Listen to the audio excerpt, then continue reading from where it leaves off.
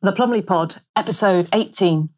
Prepare to lift the lid on all things education, not indoctrination. Your voice of reason for home education. The Plumley Pod.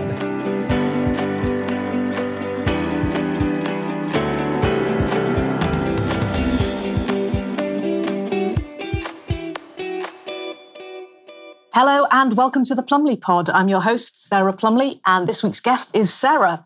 She's self-employed, a wife and a mother of two from London, England. That's London, England, UK. Welcome, Sarah. Good morning. How are you? Good morning. Very well, thank you. Nice to speak to you. Yay. I've been so excited. I have been really looking forward to this because every time I speak with you, whether it's after a class or whether it's after a webinar, I learn so many things from you, and I'm like, wait, don't say that. I need to have this on record. I need people to hear this. You've had a wonderful start, in my opinion, to your home education journey. And first of all, well done. You've done some fantastic things, and I'm really excited for other people to hear what you've been up to. So before we dive into the really, really exciting stuff, could you tell us a little bit about how you came to the decision, first of all, to home educate your eldest, please? Well, my oldest was one of those children that really kind of came alive in the lockdown. I kept kind of trying to drown out the noise from other parents saying, when are the schools going to open? When can my kid get back? Because my husband and I really enjoyed having our children at home. I will have to say that it's probably because we were on furlough as well, and we were very lucky to be able to be home with them. And she came alive, and this is how said this is how I'd like to be educated. She knew that it may be a possibility because she didn't know other people who were home educated. So I know for a lot of families it's not even vaguely on a radar, but it kind of had been for us. And she agreed to go. I think that was in year 5, and she did agree to go back to year 6 because she found out she had a really great teacher. Again, she was repeating, nice teacher again. And then, finished the primary school, and then said, I don't want to go to secondary school. And we wanted to, we were thinking about, what was going to be the best move, and how do you let an 11-year-old make such a monumental decision as with their education. Particularly, I think that you told me that you'd spent some time getting her into a particular secondary school. Was that, I think there was some effort that had gone into the decision to perhaps pick quite a nice secondary school for her to get to? Yeah, we had gone down the sort of selective school route, and it had been, I guess, a sort of, couple of year sort of process. And it's the sort of school that my husband said, some parents would sell a kidney to get their kids in. So having sort of gone down this route and thought, this is where we're going, we're kind of a little bit stumped as to, what to do. But also knowing at the back of my minds that, we had a line in the sand as far as mask wearing in schools, and that wasn't something that we were going to be wanting our child to be doing. But at that time, start of secondary, September 2021, that wasn't an issue at the start. So she went first day, she came home, said it was great. She said, she didn't say it was great. She said, I made friends. The school grounds are amazing. The facilities are really good. The teachers are nice. Even the strict ones are nice. But this is not how I want to learn. And she actually pointed out even some sort of propaganda, I think, on the first day that they were already starting with at school, because she could smell things. And she said, this is not how I want to learn. She wrote us a letter. Can you remember what it was? Can you remember the propaganda? What was it? What made her think, hang on a minute? Yeah, they showed them a video and they linked climate change to pandemics and to extinction, I think, species extinction with pandemics. And I think she just thought, oh, hang on a minute, what's going on here? There's something wrong with that. It can't be true. Yeah. So she's quite a smart cookie.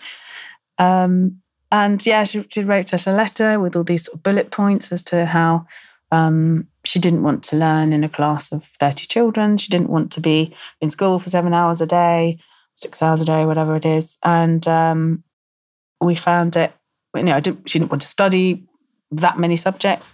And as parents, we had maybe the hardest decision really to make, because it can fit, as I said before, it's a very big decision, for an 11-year-old to make. And also, I suppose I felt that perhaps I was allowed to make a decision at that age with my schooling, and I think I didn't make the right decision. So it was sort of a loaded thing for us. But it just went on for a couple of weeks, and I think she was 3 weeks in before we wrote a letter. We said, you've at least got to try it. You've got to try it, and but so 3 weeks later, she was out. We deregistered her, pulled her out the next day, and that happened to be the first day they started to ask the children to wear masks. And she said she was the only one in her year group wandering around without a mask as well. So not really conducive to making friends. Yeah, for somebody of 11 years old to be the only person doing something different, that must be extremely difficult. No matter how confident and effervescent she is, I think that's a really difficult ask, isn't it? Yeah, because I've got friends who've got older teenagers who, they weren't happy about it. They're older kids, being in that environment, but they've already made their friends. They know their surroundings. They know their teachers. They know what's going on. They know what people look like. But, to be in a large school as an 11-year-old and trying to negotiate, it's hard enough at that age trying to negotiate friendships, isn't it? And imagine not being able to actually read people's faces as well. Do you know, you've just done it again. You just said they don't know what people look like. Now, I'd completely missed that in the mire and mist of all the garbage that has been going on. Of course, if you are going to a new school and you've not been there before with any of these people before, then if they're all wearing masks, you actually can't tell what anyone really looks like. And you don't know anybody because you've not been there before, because it's your first time in the new school, in the big school, in the high school, whatever you want to call it, right? Yeah, it's not normal. What a horrible, horrible situation to find yourself in at 11. It hadn't occurred to me. Of course, it's a fairly obvious point, but no, what do people even look like? Yeah, that's, I can't imagine my first day at secondary school, not knowing anybody and then not seeing any smiles or anything like that. That's awful. Yeah. It's just no way to treat children. Yeah. So she just, she was so happy to be out of school. And I think probably for about the first month, I must have asked her every day, are you sure? Are you sure you're happy? Are you sure this is what you want? And she, maybe it's about 3 weeks. Just, Mum, will you just stop asking now? I'm really happy. This is really what I wanted. And so, yeah, and she just hasn't looked back at all. And we haven't. It was just when you've sort of grown up in an environment of, getting into a good school, following that path. It just seems it's a well-trodden path around you, and it's what's expected. And once you start to come away from that and realize that actually there's a whole other world out there, and this is not how we have to do things, it's extremely liberating. I wonder if you'll tell us a little bit. I heard that you mentioned just earlier that you yourself got to make a decision at 11 about your schooling. I wonder if you could just tell us a little bit more about that and how you think that might have influenced you, either one way or the other. Yeah, I had passed a test for an independent school, and my parents had wanted me to follow to the girls' school where my brother had gone to the boys' school, and but I just sort of flat out refused. I really didn't want to go to a single-sex school, and I think that was a big thing that was off-putting for me. And I'd grown up with brothers, and I wanted to go with my local friends to the local comprehensive. And sadly, the local friends I went with ended up, not being really the local friends. And I had sort of 3 or 4 years of quite serious bullying. And that can happen anywhere, and it can happen in any environment. But it just so happens that, a put my foot down to go with the friends who ended up not being friends and making my life pretty hell for a few years. So yeah, that's why. And I'm, speaking to my mum about it now when we were going through this process. She felt exactly like we did, with having to listen to your child and realizing, if you push them to do something that they're really unhappy with, that can just massively backfire in years to come. So yeah, that's why it was a very loaded one for us. Yeah, the peer pressure and bullying in schools is something that not a lot of people want to talk about. They'll talk about it if it's a particular narrow variety, which I won't bore anybody with because everyone knows what I'm talking about. But I think the bigger problem with bullying is this kind of impression that it's banter, it's just fun. I feel that as a teacher, there's a lot of things that are tolerated that oughtn't be tolerated between so-called friends in schools. In actual fact, the bullying tends to take place within, not without, friendship groups. It takes place inside. What, if you will, if you're happy to, can you tell us a little bit more about how it impacted your academic career? Yes, I mean, I was someone who wanted to learn. I was probably one of those nerdy primary school kids, who used to ask for extra maths homework. I can't believe I'm saying that to a maths tutor. And then going to there was a stigma attached to being a good student, and I do actually remember writing some wrong answers in some tests at secondary school because I just didn't want to get top marks, or I didn't want to appear to be nerdy. It seemed like I think it's much more acceptable perhaps now to be studious. I don't know. But I did specifically write wrong things, and I knew my teacher knew actually, sort of looked at me when she handed back the, I think it was biology, and she knew that I knew the answers, and she knew that I had, deliberately put the wrong answers, I think. So yeah, I suppose it impacted in that way that, I just wanted to fit in with the crowd. Did that teacher never take you aside and ask why you'd done it privately? No. I think in, one of those massive schools, I think they're just so pressed for time, aren't they? I was probably, making some sort of cries for help in a way with the whole bullying thing along the way, but it doesn't usually get, picked up. And as you say, it's much more insidious if it's within friendship groups.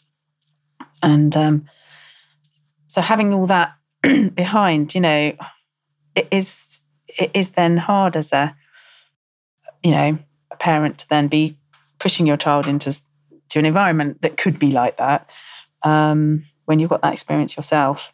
So it definitely did shape my views on schools and the decision to home educate. In a larger school, it is always more difficult to make sure that everybody is well looked after, both academically and socially. But it's still the responsibility of the school to make sure that we're always forever getting safeguarding rammed down our throats, be we parents, teachers, coaches, whatever. But it's very. I just don't think it's good enough that this kind of thing is allowed to go on, and particularly in the larger schools where there are a greater number of students, there is much more of this. It's far more prevalent than people want to talk about and people would like to admit to. It's always an awful thing to hear when students are sort of handicapping their own academic careers based on these so-called friendship groups. It's an absolute travesty. I know that you had something wonderful to tell me about the differences that you noticed between your GCSE French and your A-level French. Could we dig into that a little bit? Could you tell us about your observations between the differences in standards, please? Yeah, actually, just before I said that, I will say that having grown up such a long time ago and before being at school before social media, I do think that with the bullying, I wouldn't quite have survived had there been social media at that time as well that could have bothered you outside school. At least outside school was outside school, and that was nowadays it's just far more pervasive and invasive. So that was a different thing.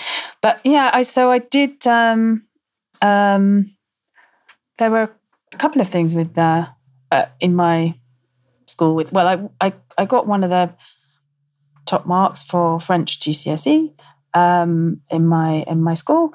I'd really wanted to study a second language, and but in the first year of secondary, you had to be, you could only go and study, was it German, I think, in the second year, if you were really good at French in the first year. And I wasn't so good at French in the first year, but I really wanted to go and study German. I like the idea of languages, and my older brother was learning German, and I thought, this would be fun to have a second language. The school wouldn't allow it. My parents asked and said, look, she's really keen. Could you try her? No, absolutely not. And that was it. I wasn't allowed to learn German. I ended up getting, one of the highest marks for my GCSE French. And then I did switch schools for my A levels, and I went to a private school, and I found myself with then studying A level French with most of the children that had been private throughout and to prep schools, and they had sort of 4 years French on me because they'd have started French at prep school. So that was quite a challenge to catch up.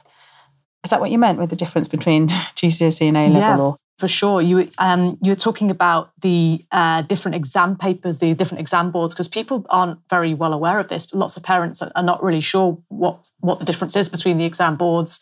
But I think there was a story you told me about dinner at your teacher's place and the wonderful blatant differences between how you had been studying and what was kind of expected now. Oh, yes. I mean, it was very different at for A levels at a private school. I think the exam board they chose was probably one of the more challenging ones. It certainly wasn't a case of choosing an easier exam. And the A level we did had French literature as well, and so we had our French literature A level teacher would have evenings and invite us to dinner regularly at his several times we'd have dinner at his house, and he would cook French food, and we would have to talk in French, and we'd have to talk about the books we were reading. And so it felt very grown up at 17 to be discussing Balzac around it was a very grown up kind of dinner party but for A-level students. So that was quite a difference from GCSE French a comp. You don't say. It's great to hear that there's some real teaching taking place. I think people are, blissfully unaware that, for example, in Germany, if you are German and you are learning English, of course you'll be learning English. It's a very important subject if you're in Germany. At A level, they are reading Shakespeare. Nothing like that was happening in the comprehensive sixth form that I attended. We were lucky to be talking about where we were going on our holidays, and please can I have extra fries with that burger? That was the kind of standard of German that we were learning, and that was marked and graded as the same A level as students who are in the equivalent reading Shakespeare. And it's not the same thing at all. I don't think people are enough aware of the differences between some exam boards. And it's not a case of this exam board is the most difficult and most challenging across all of the subjects either. The different exam boards are more or less challenging across different subjects. And it's something that is completely missed. It's often missed by employers. It's almost always missed by parents. Teachers tend to be more aware of it, particularly if it's in a core subject where you're competing against other schools. So some schools deliberately choose easy exam boards in order to get more points for the league tables, the rankings and whatever. But you have to question whether or not that's what's best for students. And in an awful lot of cases, it really isn't. So the differences that you talked about between getting the top grade at GCSE French and doing extremely well to you have to going to a private school for French A level and finding it, you're suddenly being required to read French literature. How did you cope with that? How did you make the leap? What did you do to support yourself? Well, I had to have a French tutor. That sounds crazy, doesn't it? All of a sudden, parents are paying for a private education, and if you think about that 4 years difference of French that kids have had from 7 to 11, say they've had, or whenever they're learning a language in prep school, I don't know exactly when it is. It's, you can, if you can master the basics of a language then at that such a young age, then you're going to progress much quicker. So it does take a long time to catch up. So I did need, I was one of the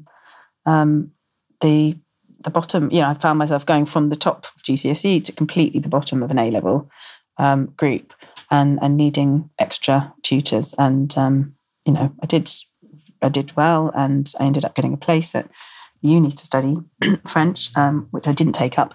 But I seem to have a flair for languages, and something that I've continued to dabble in learning other languages as an adult. I found it sad that, despite parents asking, could I learn another language at school, it was just flatly refused. Yeah, how it can be decided at the age of 11, 12, oh, you're not good enough at languages. And then, to end up being someone who could have gone to uni and studied it. So, it's beyond it my is lunacy. comprehension. Let's be frank, it is lunacy. German and French are two completely different language systems. German has much more in common with English, whereas French has much more in common with Latin and Italian. They're completely different systems of language. And to say that, oh, you can't study this one because you're not good enough at that one is literally insane. And yet it's not unusual. It wasn't just your school. There are lots of schools doing this. At my high school, it was at the local comp, we had French from year 7, but German didn't start until year 8. And then by the time you hit year 9, if you weren't in the top set for French, or at least the top 2 sets, you couldn't be in the top set for German because of the timetabling, nothing to do with ability, just because the timetabling didn't work. So as somebody who struggled more with French than German, I was in the top set for German, but I was in the 3rd set for French. I had to get my French up in year 8 in order not to be kicked out of the German set. It was lunacy, and it's still going on. We're still doing these things today to the children right now. It's beyond insane. And I want to pick up on that thing that you said about the prep school. Yeah, absolutely. Having those extra 4 years, 5 years, whatever, of learning French before the comprehensive students get started is a massive advantage. But not just because they've had 4 extra years of the language, but because of the age at which they started. The younger you start, the more chance you have of being brilliant at foreign languages. We know this. This isn't, they'd love to go on about settled science. Well, let's talk about some educational settled science. The younger you are, the better the opportunity for picking up language intuitively. And, it's one of the reasons that the private schools do start much, much younger with their languages. And it's something that just gets completely ignored. The kinds of provisions that are happening in primary schools that are state maintained, i.e. not paid for by the parents. Some of it is absolute. The standard is garbage. We're not even trying to play catch up. We're not playing on a level playing field. We never are, of course. But the way in which some of the lessons are structured for those young people just isn't good enough. And I think a majority of primary schools aren't actually doing any languages at all. They are leaving it until... I'm not seeing much evidence of it. With one of my jobs, I have visited primary schools, and I've asked the children, and it doesn't seem to be happening. I know in our own primary school, they were supposed to be learning French, and I think they got as far as sort of, hello, goodbye, and some parts of the body, and perhaps seasons, and they couldn't string a sentence together, or even really have. I don't think it was something that was done regularly. It's all one of those things that it's like music and the arts. It's dependent on the teacher, and if the teacher's not confident enough, and teachers are stretched, aren't they? They're expected to do so many things and be so many things, and if they don't necessarily have the confidence to learn alongside the children or to be one step ahead, because I think that's probably what it needs with the language. To be able to be ahead of the children. If they're not, then the confidence isn't going to be there to. But I was surprised to hear that my daughter was supposedly learning French in school, but I didn't see really any evidence of it.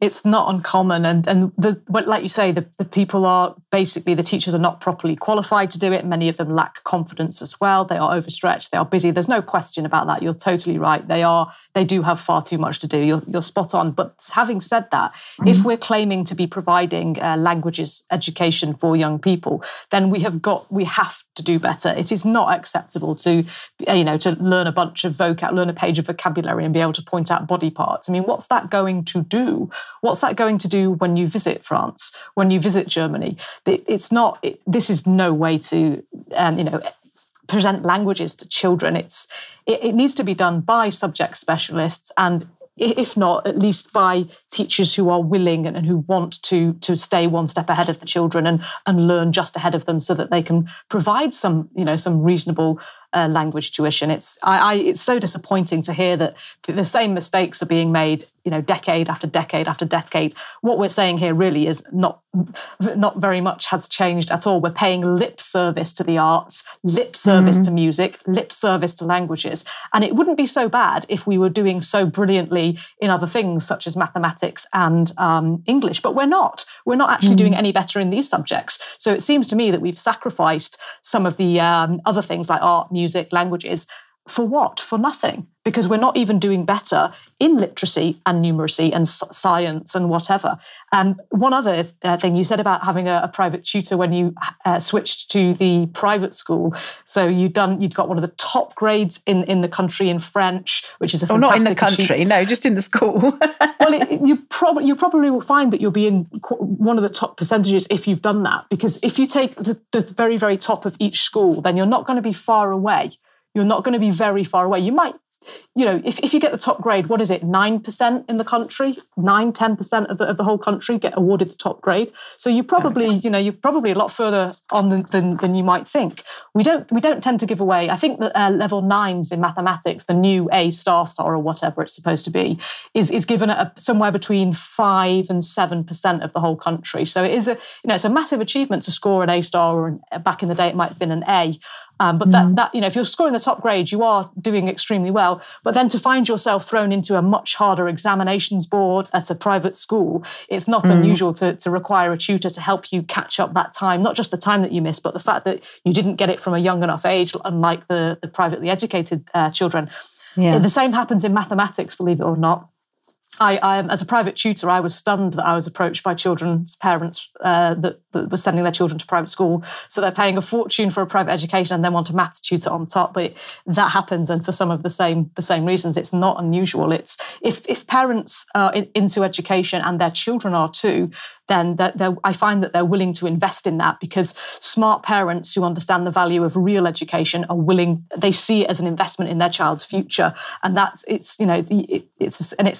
it's a self-fulfilling cycle then, because you invest in it financially, but you also invest in it in terms of your confidence and just the backing. Having your children know that you're backing them financially, you're supporting them, you're providing extra help in a subject they want to do better in. It's a really positive. It's a bit like having a great coach, or being singled out for extra special attention in music or something. It really makes you feel and do better just because of the attention that you're being paid. Speaking of which, I wanted to ask you about. I know that there's something special in your family. There's drumming. There's some kind of drumming that takes place, some kind of education in drumming. And I was just wondering if you might dig into some of the things that you might have noticed in primary schools whilst doing drumming, if you will. Yeah, one of the things I do is visiting primary schools, doing whole class drumming and percussion projects, and just noticed over the years. My husband does this as well. We've noticed that it's very the level of ability of children being able to keep just a steady beat. It's just got lower and lower, and it's really worrying, because I think just generally the level of music education in schools is it's just such a neglected subject. So yeah, I'm often in a class with say in a year 3 class, and they can't even just keep literally 4 beats a a steady pulse. And that just really concerns us. What's concentration like? What's concentration and behaviour like? Oh, Be honest. Be honest. It's hard. I often find myself, looking at a few children who are there. Well, several children who really want to learn, who are, and bear in mind, this is an exciting thing that, we go in for 45 minutes to do something that's not maths and English and not, a visiting teacher. And it's even with doing something exciting like that, still the level of concentration can be really poor. And you've got some children looking at you who really want to learn, they're really wanting to do it, and there are always at least half a dozen children with all sorts of attention and perhaps attention elsewhere, perhaps behavioural issues, or just not wanting to do it. And it's very difficult for those children. And that's, as a parent, you see those children and you think, my child could be in a class like this. They could be one of the ones sitting there waiting patiently. And you had a really eye-opening thing when I was on your maths class for parents, where at the beginning you put some sums on the board for us to do and then asked us to write them down and do them and then wait. And of course you did. We all did them really quickly, and thinking you were completely silent and thinking there was a lot of dead time there, wasn't there? And you did it purposely, didn't you, to show us that that's what happens for children who get things really quickly. There's that waiting time for other children to get. And it was kind of those two things, seeing it in the classroom of those children really wanting to learn, and then experiencing that as an adult. And you realise, oh my goodness, how much of the day can be like this for children who want to learn, who are prohibited by all sorts of issues going on in the classroom and disruptions. And even in a 45-minute class, it's so many busy things can be happening. You've always got several children being pulled out at a time to go and read, or to have some kind of intervention work with another member of staff. So the continuity is not there. And yeah, it is a real challenge. There are also some physical things I've seen over the years with teaching, like ukulele, simple thing with kind of finger dexterity, that children are really struggling. And I've seen that over the years, how that's kind of gone, the level of ability, what we were able to teach some years ago is taking a lot longer for children's. Maybe that's a lockdown thing. I don't know. I don't know that we can blame everything on the last 2 years. So you're saying that you've seen a degradation in children's ability to make shapes, make chords. Is that how that works? Yeah, just finger shapes and the sort of dexterity of perhaps muscle tone as well. Maybe they're. It's difficult to pinpoint what it really is, but I've definitely noticed it and spoke to other teachers who've noticed it as well. Well, I'm an old battle axe, so I would say it's too much time spent messing around on the computer games and not enough time outside climbing trees, using your fingers actually for physical things. I used to make things out of bits of old wood that I found and, nail a tree house together. We literally did those things as children. We were constantly using our hands in lots of different ways, lots of different shapes, not just repetitively pressing a couple of buttons. I know I'm a bit of an old sort of stickler about computer games, but I think I have a little bit of a point. When I hear, someone like yourself, telling me that, things that you used to be able to do, chords, whatever, they're not physically able to do these things now. We need to seriously look at what we're doing here. Is that we're losing all of this value, this culture, this history, because we're settling for what's easy and what's readily available, rather than perhaps what's a bit more difficult. Allowing your kids to go out and make tree houses and make a mess and get dirty and whatever. You mentioned about the time wasting as well. I don't feel good about doing that, but I do. Yeah, come to maths with me, and I'll waste your time as an adult. Yeah, I do kind of do that. The very first lesson I teach, I do set some questions and just show you how long some students can take to answer just 4 questions when everyone else is waiting to get into the learning. How do we do this? How do we improve our technique? And that's just one tiny example of that compounds over your child's day in school. So if you do have a son or daughter who wants to learn or is interested in learning, a handful of subjects really well, they are being hampered. Even in the best of schools with the best of intentions, people do learn at different rates. And I mean literally in terms of speed.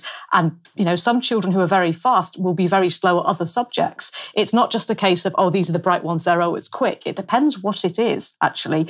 And those variations happen even within subjects that are set from a very young age, that are set by ability. And it's a huge, huge problem. So whilst I feel a little bit guilty for wasting adults' time when they've come to learn maths, I think it gets its own payoff when they realise that actually this is what life is like for my son or daughter every single day.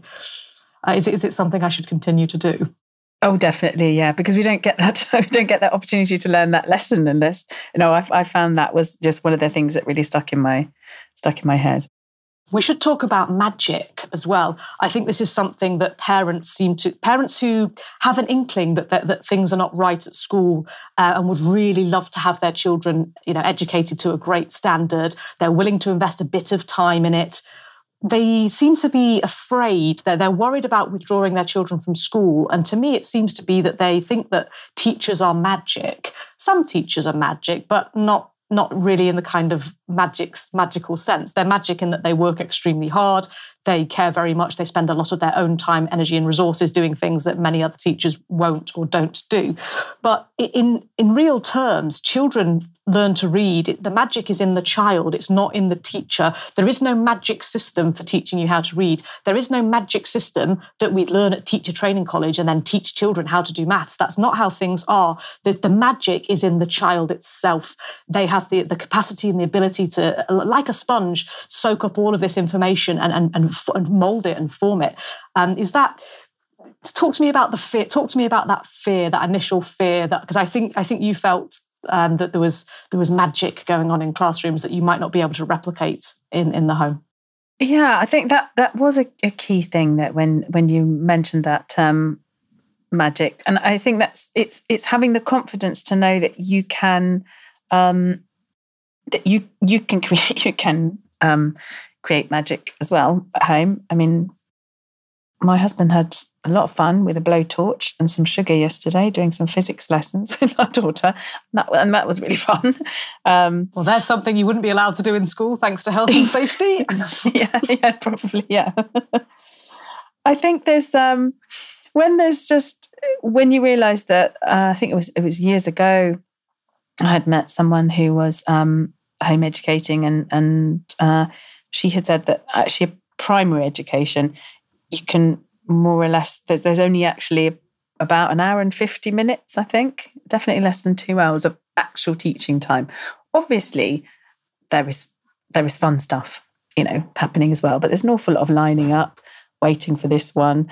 So if you think that you could just cover some of the curriculum yourself, and then spend time doing what you really want to do, that opens up a whole other world to children, of not waiting around for other children, and doing the things that that they want to do. So I think it's having the confidence to know that, and certainly doing the maths class with you has definitely increased my confidence to realise that this is not that scary, actually. You can do with a few lessons. Even though I'm really mean and I waste everyone's time. No, but it was fun doing homework as well. It was literally only about 2 minutes, wasn't it, for the first class? But it served a great lesson. So magic. I think there is. It's seeing how. It's seeing the small in schools. It's seeing the small things of. They seem really small things, but they can be really big things for children. I remember having a an awful situation with our daughter, I think in year 2, with teachers not allowing children to go to the toilet. There's this whole thing in schools of not allowing children and the teachers. It can be a real thing. And as a parent, it's horrible to see. And you kind of know the kids who are asking to go out perhaps and waste time. But it has become a thing of well, if you haven't been to the loo at break time, that's it. You've had an hour to go. You're not allowed to go now, without thinking of logic that not everybody can manage that. It's things like that it's just taking so much of school. I see now is taking power away from parents, I think, and power away from children and their choices. And do we really want our children to be so compliant, to be just sitting down whenever they're told, doing, I don't know. It's a tough one. This toilet business is ridiculous. I can understand to some degree in a secondary school, particularly with the older students who are in their teens. They know their bodies by then. That I can understand in that scenario. And also, children can quickly nip to the loo between lessons, because lessons usually last an hour or 45 minutes, and they're changing between different classrooms, so there's opportunity there. But for little children to not be allowed to go to the toilet when they need to go to the toilet is insane. Why are we enforcing strict standards about when you can and cannot go to the toilet in year 2? Wouldn't it be better to have strict standards in mathematics and strict standards in English, rather than strict standards about when you go to the flipping toilet? Yeah, exactly. Maybe I'm too old-fashioned, but I think parents send children to school not to learn when they may go to the toilet, but actually to learn how to not get cheated on their tax return when they're older. I think they'd much rather they learned about percentages than when and where you may go to the toilet. Exactly. I don't know, maybe I'm just too old-fashioned, no, but I think it's an outrage. I really do, that poor little children who need to go to the toilet. I mean, you can't concentrate if you need a wee. Adults can't concentrate if they need a wee. Yeah. It's crazy. Everyone's body is different. Basic, isn't it? It's really basic. And like you said, teaching stuff, who's trying it on, who doesn't need to go to the toilet, they just don't want to do maths. You know who they are. Yeah. We know their names. We talk about them in the staff room. Of course we know who those children are. Ridiculous. It's a nonsense, and you shouldn't be tolerating, having your poor year 2 or year 3 told that they may not go to the toilet when they really, really need to go. It's unacceptable. It's not a teacher's place. They're not in charge of the bodies of small children. I really find that, I try to not be offended, but it's very, very difficult when little children are being treated in that manner. I find that very, very difficult to accept. It's highly disrespectful, isn't it?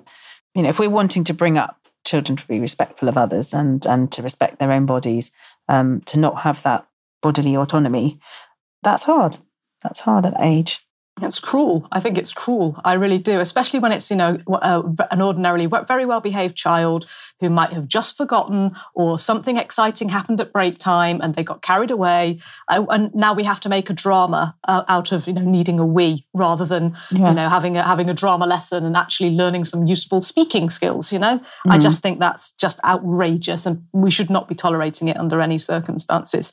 I want to ask about the social kind of aspect around home education. Like, how does it, when you're a parent who is very involved in education and you're interested in the development of our young people, what's it like when other parents realise that you're thinking of home educating, or what's it like socially?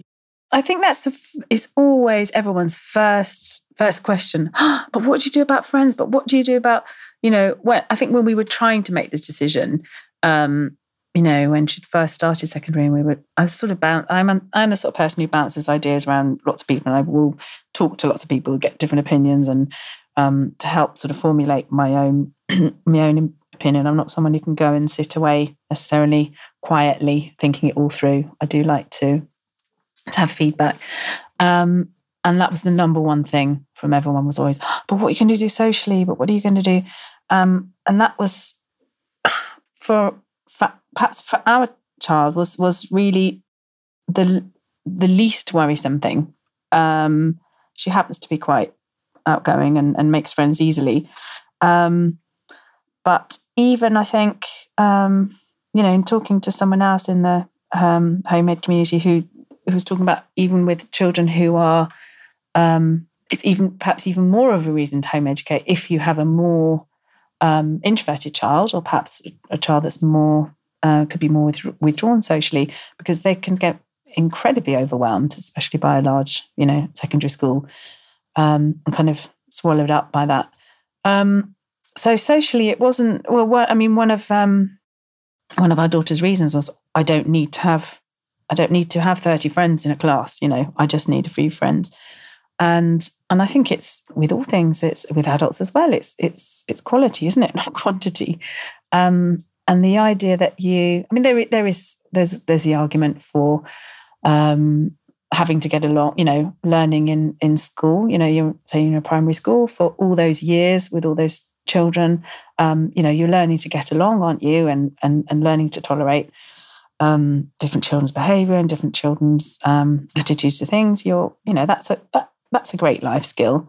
Then, if you're getting to secondary school, and like our daughter was because of perhaps where her name was in the register, had to sit in every class with a boy who was just really annoying her every day. And you don't really, it's the sort of thing that in a, I'm not really answering your question, but in a primary school, you have a relationship with the teacher, you have a relationship with the school staff, and other parents, don't you? At the school gates, you have a very different relationship with that as a parent of children in primary than you do at secondary. Because what could you, how long would you let something go on in a secondary school before you're going to have to try and find someone to contact and say, oh, you know what, this boy who's sitting next to somebody is really annoying. I mean, it's going to be a hard call, isn't it, to be that parent? Who wants to be that parent that's going to be that annoyed or annoying to a school? The sort of, put up and shut up attitude to getting on with people. Do we do a lot of that as adults, really? Is that a great lesson as you're getting older to learn? I don't know. I'm just throwing that out. We're selective, aren't they? And perhaps we're not respecting our children enough to know that, well, perhaps it's not great for them to be around people they don't want to be around either. I don't know whether I've explained. No, spot on. I completely agree with you. We don't tolerate other people's bad behaviour as adults. We move on. We find somebody else to work with, or we find someone else to employ, somebody who is more in alignment with our own personal values, things that we hold dear, things that we think, no, actually, this is no way to behave, and I'm not going to put up. I think putting up with other people's bad behaviour is exactly one of the reasons why the last 2 years went how it did. We should not have been putting up with that behaviour. We should have been calling it out. And power to those people who were. And we all know who they are. You're one of them. You're one of the people who are saying, no, I'm not tolerating this. I'll do things my way, thank you, and I'm not having it. I think you're absolutely right. We're teaching the wrong lessons. We've got to tolerate, little Johnny's bad behaviour. No, we certainly do not. Why should we? We wouldn't as adults. So why are we being forced to sit next to him in class and tolerate it? No, not at all. I'm with you 100%. So that's like kind of the negative side of it. What about the positive side? No, you're right to bring it up. We need to talk about we need to have these frank conversations, these honest conversations that we're not having around education. You're spot on, and I'm grateful to you for having the courage to raise it. You're completely correct. What about the positive side then of socialization? What kinds of things have you been able to take advantage of that you wouldn't have been able to do had your eldest daughter been in school? Well, we've joined a couple of local home ed groups, and I think one of the at first, when I was looking to join, or sort of having, or looking to take part in something, I was really looking at the whole age thing and thinking, oh, well, it's got to be age appropriate. It's got to be, but how many of the year 7 children will be in there thinking that? And actually, I've really changed my views on that, because of a mixed age group. It's really lovely to see children. It's a much more natural environment, seeing children interact with younger children and with older children, and because group we go to, there are siblings, and it's I think it's just much more organic in a way that perhaps some rural schools, I don't know whether they still do, can have several age groups, can't they, in the same class in a very small school. I think they're probably dying out, those sort of old-fashioned village schools. And so this whole thought about having to learn or having to do things with just your age group, and actually seeing that that's really not the case, and that it's about what you're interested in playing. And I do see with the sort of home ed community, one of the positives that you don't think you'll experience is perhaps a delay with certain things that children growing up with and exposed to, and that's not really to be sniffed at. The freedom to be still running around, and that was another thing my daughter said. She's very active, and always at primary school, every playtime was play, and she's suddenly gone to secondary school where playtime, in inverted commas, was lunchtime, and 11, 12-year-old children are on their phones because they were allowed phones in this school. And it's a massive shift. I think it's the wrong time. I think we do it in this country. We probably do everything at the wrong time. We send them to school too early, don't we, at 4? Most of the rest of Europe are doing it much later. And then the transition to high school is much later on the continent and in other countries in Europe. So the transition at 11 is not a great place, I think, to be in a school with adults of 18, Couldn't agree more. You're dropping your child off and seeing blokes with beards going in.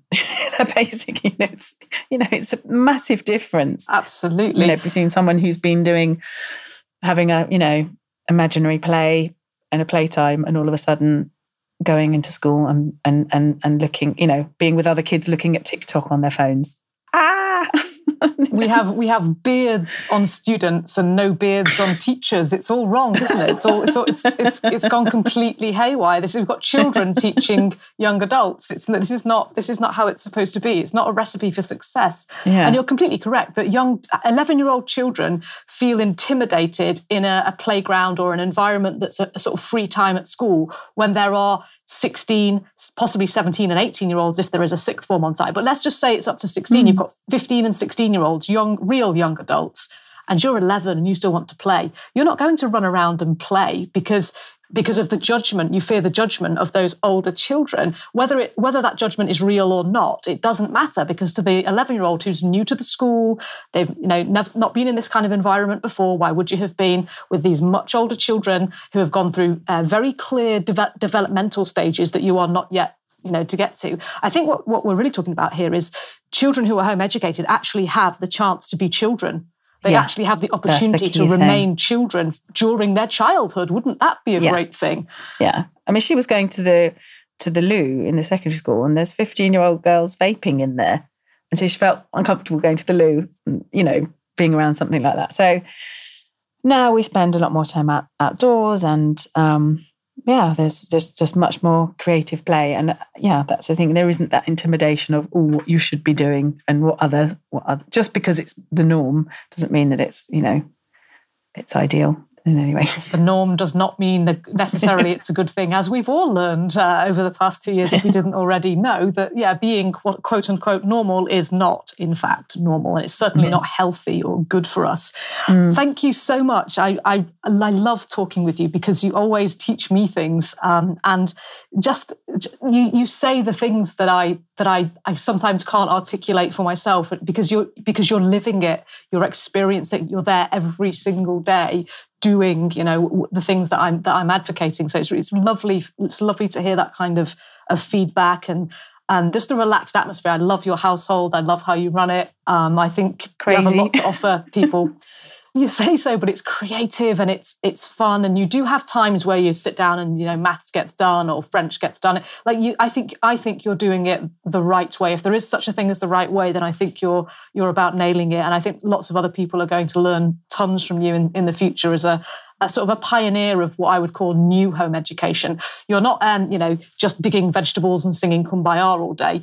And you're not sending your kid to one of these drone bot-like online schools where they sit in front of a freaking computer all day, which is totally unhealthy. But you've got this wonderful hybrid where you have enough creativity and enough structure. And I think that's the future of home education. And I think you're nailing it. So well done to you and yours. I hope that is the future. It would be nice to be around more people who have that kind of vision, but it does feel a little bit new. But I think we're getting there. You're a pioneer. You're one of the first. Yeah, and I felt very supported to take the leap by, your being able to chat on a drop-in that you have with other parents and get that kind of support is really valuable. Knowing that there's other people going through the same thing that you are. And questioning, and you know what, you question yourself as a parent anyway. Whatever you do with your kids at school, with your kids at home, whatever they're doing, you're always going to be questioning and second guessing. There's always going to be nights when you're going, oh, I wish I'd have done this, or why did we do that? Why did we allow them to do this? Why didn't we do this? That's going to happen whether your kids are in school or out school, and there's just so much more that you have to come up against, I suppose, with the whole school system. It's more freeing to have that control. But to have the support of someone, like you, who's offering support to parents is really key, I think. So thank you very much. No, it's a pleasure. I can't believe how little there is out there that's of any real quality to actually support parents, actually to home educate. Most of it seems to be focused on getting the children back into school or, just ignoring parents who are home educating. I think it's the provisions from the Department for Education are appalling. The provisions from the local authorities are appalling. And it was shocking to me as a former classroom teacher to see the alternative is just not, it doesn't even seem to exist. There doesn't even seem to be anywhere to go, what to do. So we're building something. And you're right, I really ought to talk about it more often, actually. I'll get into trouble for this, but we have a teacher talk Thursday on a Thursday evening. I bet you didn't guess that already. But come and talk to us. There are parents who are doing it. There are parents who are thinking about home educating, though, so they might not be home educating yet. There are parents who have one in school and one out. There's all kinds of people that are coming now and starting to share ideas and to share thoughts, and even just to blow off steam sometimes with other parents who are doing or thinking similar things to you. So yeah, come on down on a Thursday evening. We do a live Zoom chat together. It's an informal evening where you can ask anything you like and talk about anything you want. That's it's an invitation to those who are members of Substack or my website. So you're welcome to come and join us anytime. Listen, thank you so much for sharing all of that stuff this morning. I really appreciate it. Is there anything that I've missed out? Like I did take great notes, but I'm worried that I might have missed something. Or is there something else that you would like to add that I haven't had a chance to cover with you this morning? No, I just think. I don't know if we can just. It's fun. It's really fun, and I think you can. There will always be challenges. As a parent of a teenager, but there's going to be those challenges if you're in school or out of school. But if you've actually got more time to spend with your child, you're not then allowing them to.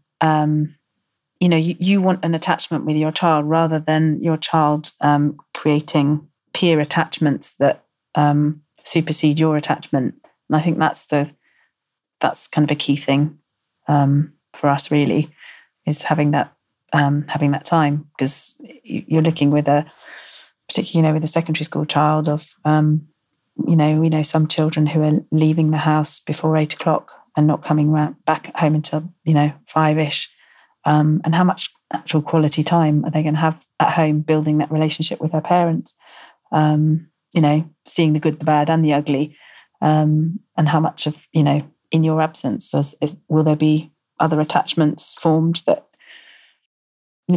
have their own nature? I don't know whether I explained that well, but that's been definitely a thought process for us. Beautifully put, and I'm with you all the way on that. Interestingly, the only thing I haven't ticked off of the things I wanted to ask you about this morning was peer attachment. How spooky! You completely read. Okay. You must have read my notes. Okay. Well, thank you very much for raising it. It's vitally important. We must touch on that at another opportunity, perhaps for another podcast, because it's almost a topic all on its own. It's a very, very important thing, peer attachment. We have to think very carefully as parents, as educators. We must think about the challenges around peer attachment. Thank you. I'm going to leave it. I'm going to wrap it up with your words because I can't do this any better than you did. Earlier in our conversation, you said it's about quality, not quantity. And if ever there was a slogan for anything education, anything to do in any manner whatsoever, any way, shape or form, it is quality, not quantity. Thank you very much indeed for this morning. I really, really appreciate you. And will you please come back and talk to me again? Oh, for sure. Thank you, Sarah. Yes, we'll do. Brilliant. Take back your individual sovereignty and that of your family. Visit sarahplumley.substack.com and subscribe for free to stay up to speed with all things education, not indoctrination.